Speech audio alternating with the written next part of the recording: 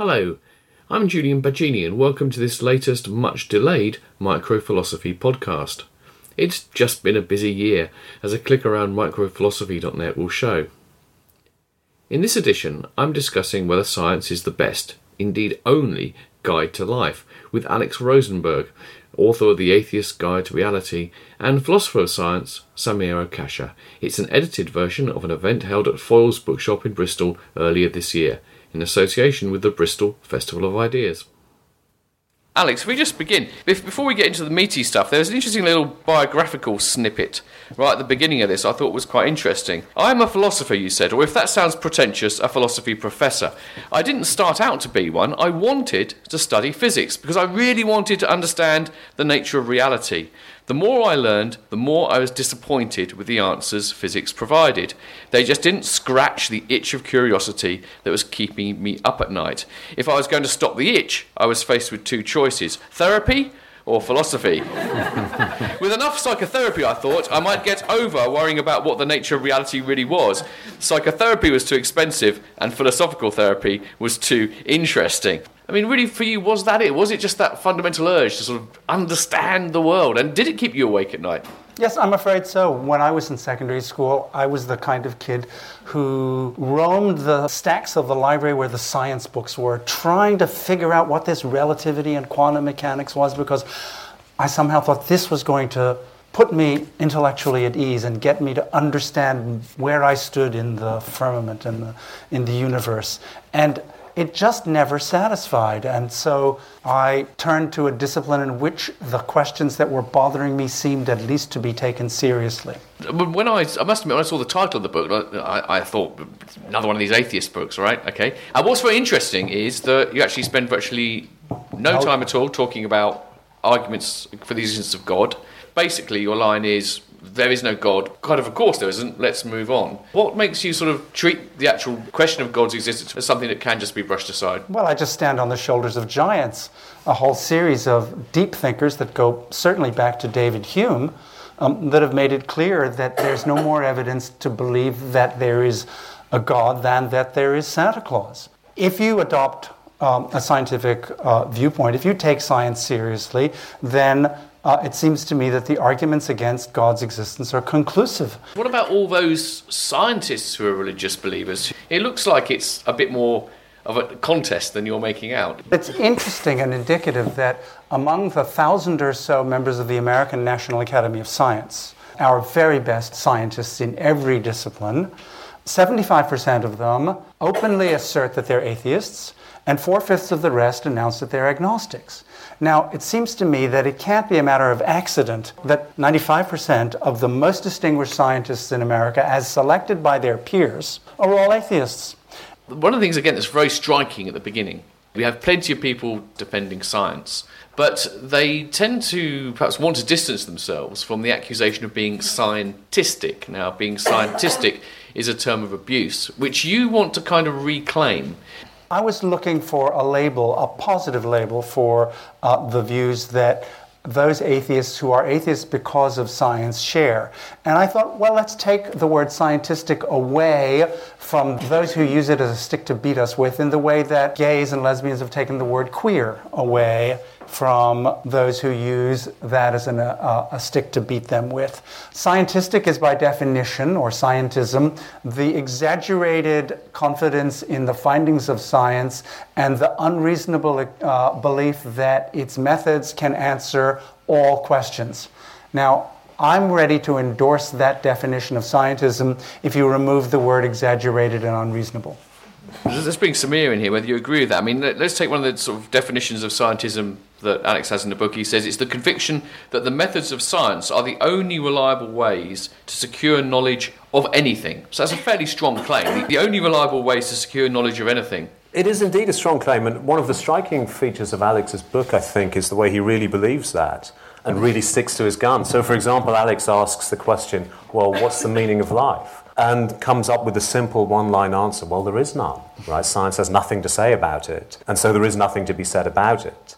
Another controversial thesis that Alex expounds, also in the name of scientism, is the doctrine that there's no difference, no objective difference between right and wrong. Why does he think that? Because If you look in your physics books or in any other science books, you find nothing. There is no science of morality. It's just a subject on which science doesn't speak. I mean, a point that Alex acknowledges, science is always changing. And in the 17th and 18th centuries, then people were as adamant then as Alex is today that the science of the day was basically on the right track, and it might be improved or tinkered with, but it wasn't fundamentally going to be altered. But then we look back at that science from today's vantage point, and it's massively different to what we take the truth of the matter to be. The one thing that Samir said from which I must dissent is his description that our science is radically different from what science was after 1660, after the Principia.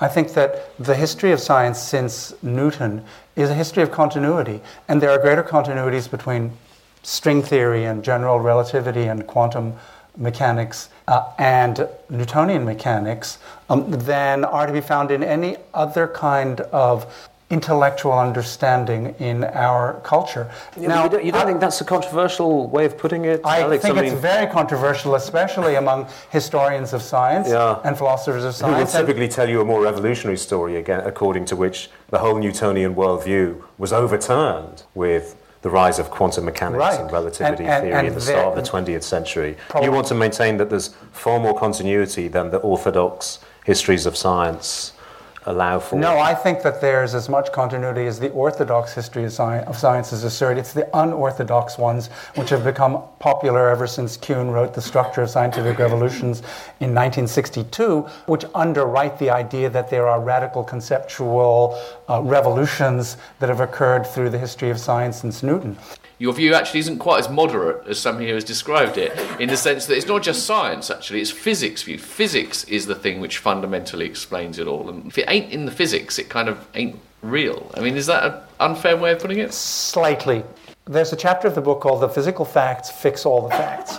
The argument that I want to advance is not that physics is the only science, but that physics not merely constrains all the other sciences, including chemistry and biology, neuroscience, psychology, the social sciences, but that all of the facts with which they deal are fundamentally physical facts, and ultimately everything uncovered by these other sciences, and to the extent that these things are explained by these other sciences, must ultimately be reduced to physics. Now, the reductionist thesis is an opportunistic one. It doesn't say the way to go at science is to start at physics and build up from the bottom.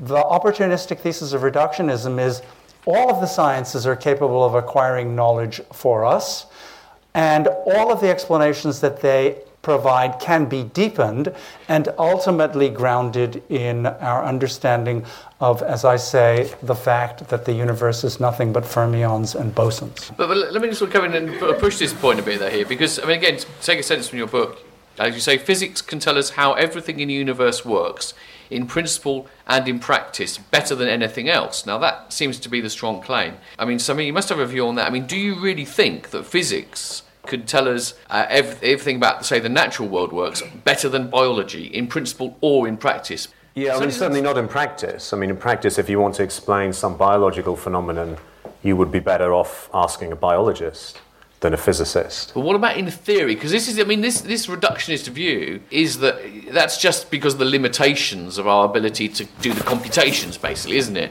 Right. And that in principle, and eventually as science gets developed, that will be the best way to understand it. It will all flow from the fermions and bosons, and that will ultimately explain, everything. Yeah, I think of that as an article of faith, not something that anyone really has a good reason to think. I think it's a matter of inductive generalization from the fantastic successes of large swaths of physics and chemistry. The great successes of physics, of molecular biology, of the periodic table of the elements and its undergirding by atomic theory show that the most general and the most precise explanations that we have are those of physics, and that to the degree that we can link up, provide the foundations for explanations in the other sciences that go as deep as the physics of the processes, those explanations are the most precise and the most predictively powerful and most probably closest to the truth. But if you think of a science, say, at the other end of the scale from physics, some social science, for example, if you think of sociology or of economics or perhaps even of ecology, I mean, if it was genuinely possible to gain some illumination into, say, how societies work or how economies function or how ecosystems work by studying physical principles, then that would be one thing. But I take it that the apparent autonomy of the sciences that we see is a real phenomenon and seems to me sits uneasily with your emphasis on reduction and the fact and the claim that physics is ultimately all there is. So recall, I didn't say that the way to proceed in the acquisition of scientific knowledge is to start at the bottom and construct the world from the basis of fermions and bosons. Funnily enough, straight after reading your book, I read Michael Gazzaniga's latest book, which is about neuroscientist stuff, and he was very keen there to talk about emergent systems. Now, let's have a little definition of emergence here. I need my crib notes for this. So here... We all need crib notes for emergence. Absolutely, emergence. Let's take what is consciousness. Now, people don't deny that consciousness is ultimately entirely a product of physical particles bigging around in heads. So there's nothing mysterious in terms of spirit stuff or soul stuff going on, but it arises somehow out of this interaction of atoms in some broad level. But that new property of consciousness is irreducible, meaning it's more than the sum of its parts. And because of the amplification of random events, the laws which govern things at the higher level of organisation, consciousness, biology rather than physics, cannot be predicted by an underlying fundamental theory or from an understanding of the laws at another level of organisation. So the emergence thesis is that there are certain levels of organisation we see in nature which they sit on the physics in a sense, but having emerged out of it, you could never, even in principle, predict the way they'd behave simply by knowing the physics. So what's interesting is if you read Locke carefully, you'll find a paragraph in the second treatise in which he says, the wetness of water is a fact about it which is emergent from its corpuscular makeup, and we will never understand the wetness of water. And of course, 100, 200 years thereafter, we had a perfectly complete understanding of the wetness of water. And throughout the whole history of science, philosophers especially, but some scientists with special pleadings for the autonomies of their science have drawn lines in the sand and dared physics or chemistry to walk across them. Kant famously said, there will never be a Newton of the blade of grass. Right? And of course, 19 years later, the Newton of the blade of grass was born in Shropshire, not far from here, to the Darwin family.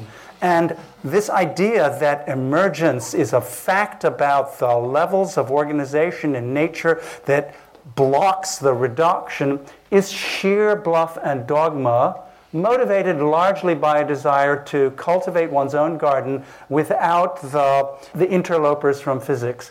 And the last bastion of this attitude, of course, is consciousness.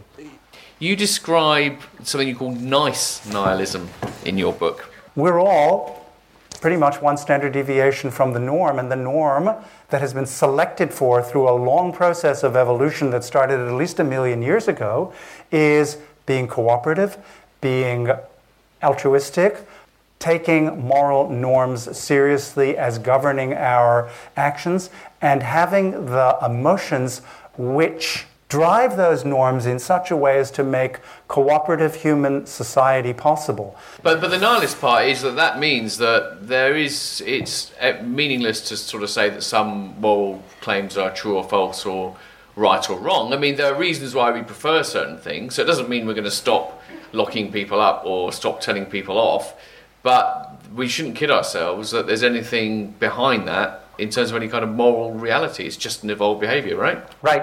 But the point is, there are two kind of ways of looking at the evolutionary explanation, aren't there? That what you might call a kind of a story of origins, which simply explains how it all got started.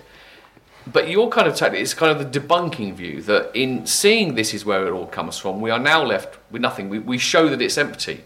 Whereas other people would say, no, this shows how morality got started, but once it got started, once it got its foothold in human culture, it takes on a life of its own. And we can then reflect on it and refine it. You don't buy into that at all. Well, no, because I think that if you're serious about science and about what science tells us, you don't have the resources to provide yourself with an independent justification of ethics. If you're a scientist, you hold, or if you hold that science explains everything and science is the only source of justification, then you've got to hold that either natural selection produced the moral core in us because it's the right one, or alternatively, that we think it's the right one because natural selection produced it in us. Okay? Now, if you think about the first alternative, that natural selection glommed onto the truth, okay, you right away see that's a non-starter because natural selection produces a large number of mainly false beliefs. The false beliefs of folk psychology and folk physics and folk biology, not to mention xenophobia, racism, patriarchy, and all of those other non-moral norms. Okay? If natural selection is not good at selecting for the truth, but only good at selecting what's convenient to believe, then the scientist has no basis in natural selection for endorsing the truth of morality. Under those circumstances, if we have no other source for justifying morality, we're pretty much committed to nihilism.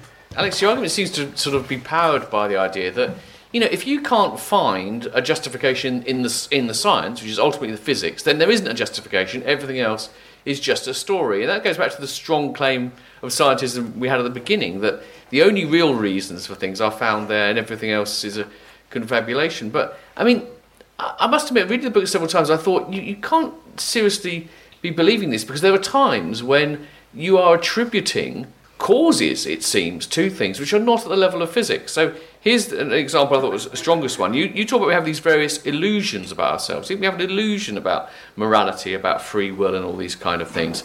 But you said these illusions about the mind were for a long time absolutely crucial to our species' survival. So the reason we have these illusions is it confers a survival advantage to us, evolutionary advantage. But in order for it to confer as an advantage, these false beliefs we have must have causal efficacy in the world. They must lead to things happening in the world. That means you've got things happening in the world which are not explained at the level of atoms and physics, so explained at the level of belief. So, on the one hand, you seem to say if it can't be explained in terms of the physics, it's not real.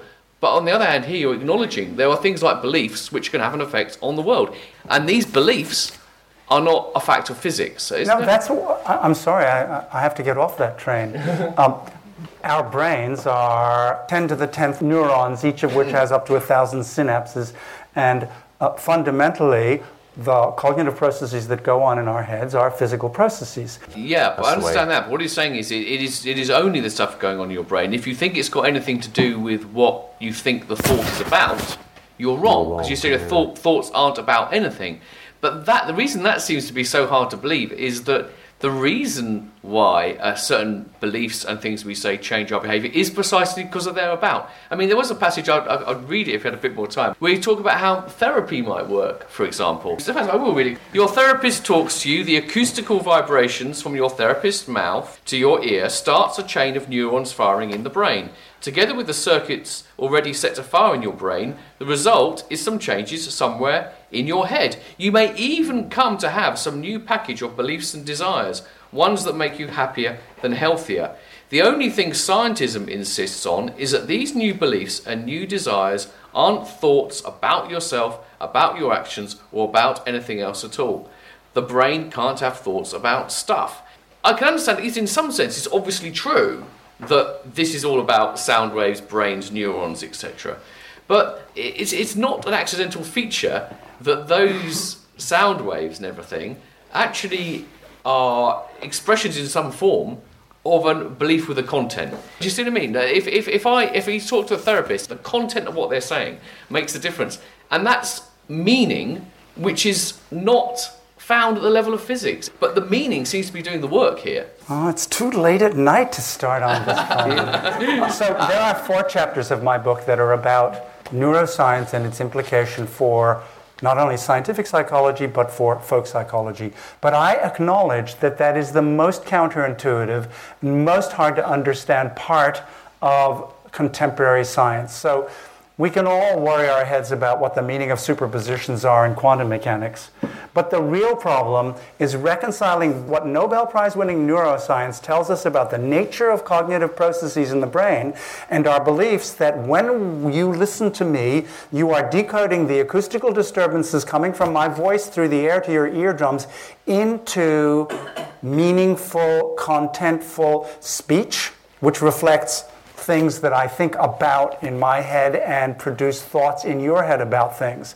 That picture of the way in which we interact and the way in which the mind operates is a picture that has come down to us, I argue, as the solution to the part of the solution to the design problem from hell that we had to solve very quickly and in a very dirty way and without knowing anything about neuroscience 1 million years ago on the African veldt. And at this point in the history of the development of science, we are reaching the place where we begin to have the tools to enable us to work through that very deep illusion. I think it's interesting that the overarching issue that Alex is getting at here is a fascinating and old one in philosophy, and that's what the relationship is between what you might call the scientific worldview or the scientific image and the worldview of common sense. You know, what's sometimes called the manifest image, the way the world appears to you and seems to you, whatever your level of scientific training, if any. Alex's view is very much that the scientific image replaces the manifest image and indeed shows it to be a whole bundle of self-delusions. There is another line of argument, though, which tries to say, no, maybe the task is to reconcile the scientific image with the manifest image. If you like being challenged, then do read this book. You might conclude at the end of it that the guy's completely mad and you disagree with him, but you'll be forced to try and work out exactly why. Please thank both Samir and Alex. They've really been very good. You can keep up with what I'm doing, micro-philosophical or otherwise, at microphilosophy.net or at the Microphilosophy Twitter feed. I hope to be back with the next podcast soon. So until then, if nothing prevents, goodbye.